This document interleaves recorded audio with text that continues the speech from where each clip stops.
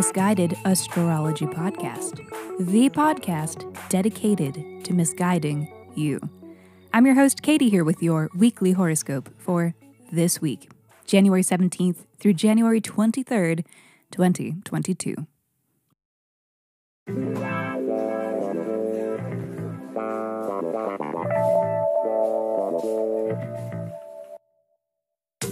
Welcome back to the podcast where I don't know you, but it might seem like I do because I am sharing musings that are based on the sun and the moon and the planets and shit.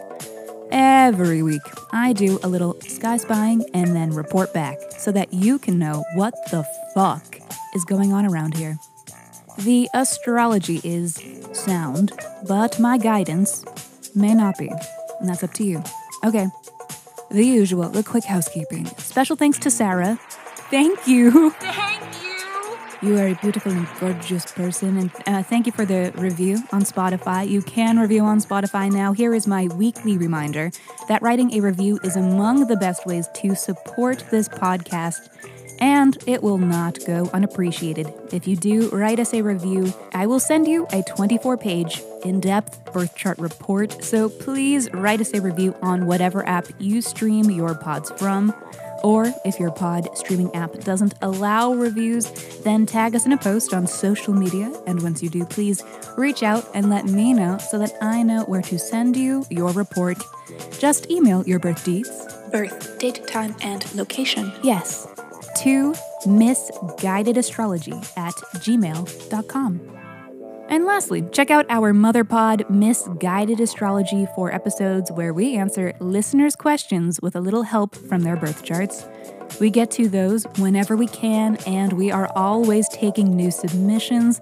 So if you are not afraid of receiving a little misguidance, then please write in and be sure to include your birth details and a question that is unique to you that you are hoping the sky can help answer.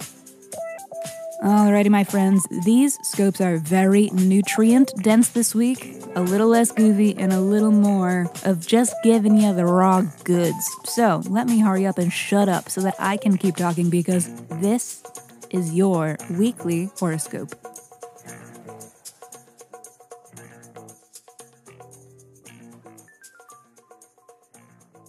Monday. Coming in hot is the Cancer full moon on this Monday. You know the drill. Full moons are culminating moments. They might be boiling points or they might be celebrations.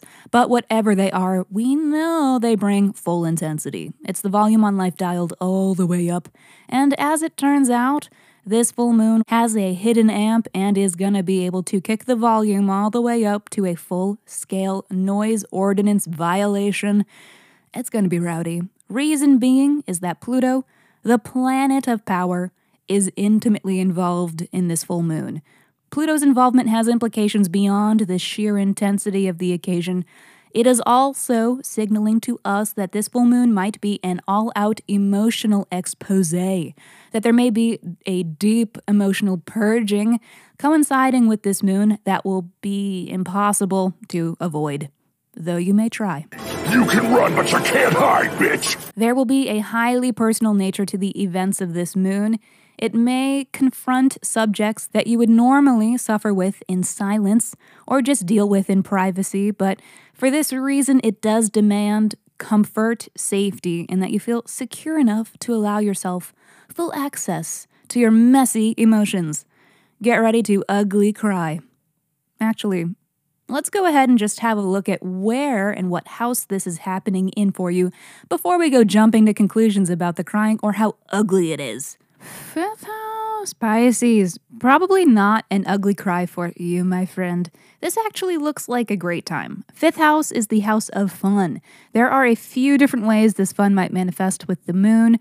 Romantically, for one, this is the house of sexy new romance, so this might be taking things to the next level with a long-time crush for some of you little love-struck Pisces. This is also the house of creation, which could signal completion of a big project for some of our creative Pisces. Maybe someone will take notice of your work during this moon. And in that vein of creation, this is also the house of children, so maybe some good news for those of you who have been trying for kids. And possibly some impending baby news even for some who aren't trying, because this is a very fertile time. So watch out, you little love-struck Pisces. Wow, Jupiter is in the first house. This full moon is in your fifth. What else could go right? Tuesday. The lunar nodes shift into Taurus and Scorpio. This is a big change, both on an individual level as well as on a collective level. But for today, we are just focusing on the individual. The nodes help us identify 18-month cycles, okay? The high points of these cycles are the eclipses. The house that the North Node transits indicates areas of life where we may see increase. And the house that the South Node is transiting shows us where we may see decrease or loss. These modes of action are even more pronounced and noticeable if you have any natal placements in these houses, like planets or calculated points like an MC or an IC. So let us see what you are looking at here. Pisces, say goodbye to the nodes in your 4th and 10th houses. You are ending an 18-month cycle of the North Node in your 4th house. Building and expanding your concept of home was the goal during this time. Maybe some of you had a change of residence or a return to home.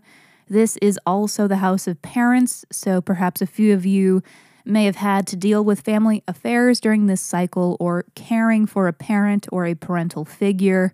And South Node has been in your 10th house, cleansing your career sector and stripping you of career ideals that no longer align with your direction in life. Especially true when the nodes were hitting your MC and IC.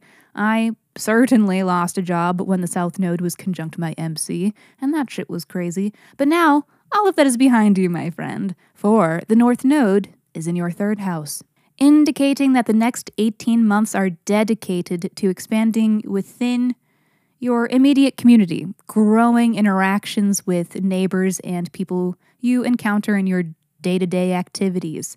It is also a period of learning and to come into opportunities of new knowledge or learning new skills. 3rd house is also the house of siblings as well, so there may be a big sibling relationship bend to this cycle for some of you. South Node is now in your 9th house, so you will see a decrease or a loss to your sector of world travel and worldview. Overall, this cycle wants you to localize and to ground into a more immediate happenings. Tapping into the resources of local community is the goal. Also, this cycle may redefine your worldview or sense of spirituality. Thursday. It is officially Aquarius season. This is the dawning of the age of Aquarius, the age of Aquarius. Time to shun the status quo and get weird. It's a social and collaborative time. Aquarius is as ideal as it is real. It loves to work with others to find common ground and to achieve community goals that all may benefit from. Aquarian energy is rebellious as well, unafraid to break from social norms to explore new ways of being and doing, even if sometimes they do this just for the sake of freaking people out. They love a quizzical look. We love to get our Aquarius freak on, don't we? This is the main character hour for our Aquarius friends. So call your favorite Aquarius and tell them how much you love them, because this will freak them out. As an Aquarius, despite their highly social nature and love of community and friends, they are not conventionally affectionate, and this perturbs them.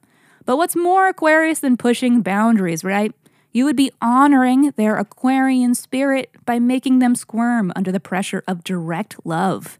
So don't hold back. Sunday. The sun is conjunct Mercury today, a transit about powerful information coming to light, a day for big headlines, big news stories, important findings and happenings, and sharings of information. This may feel like a bit of a reprieve in a way from the Mercury retrograde that we are still bearing through, in the sense that there will be less confusion or a little less mental fog on this day. It will be a busy time with many things happening, so do your best to keep track of it all. Screenshot everything like you're going to go back to it later, even though you never do. Alrighty, that is all for this week. Thank you so much for tuning into the Misguided Astrology Podcast. I will see you next Monday.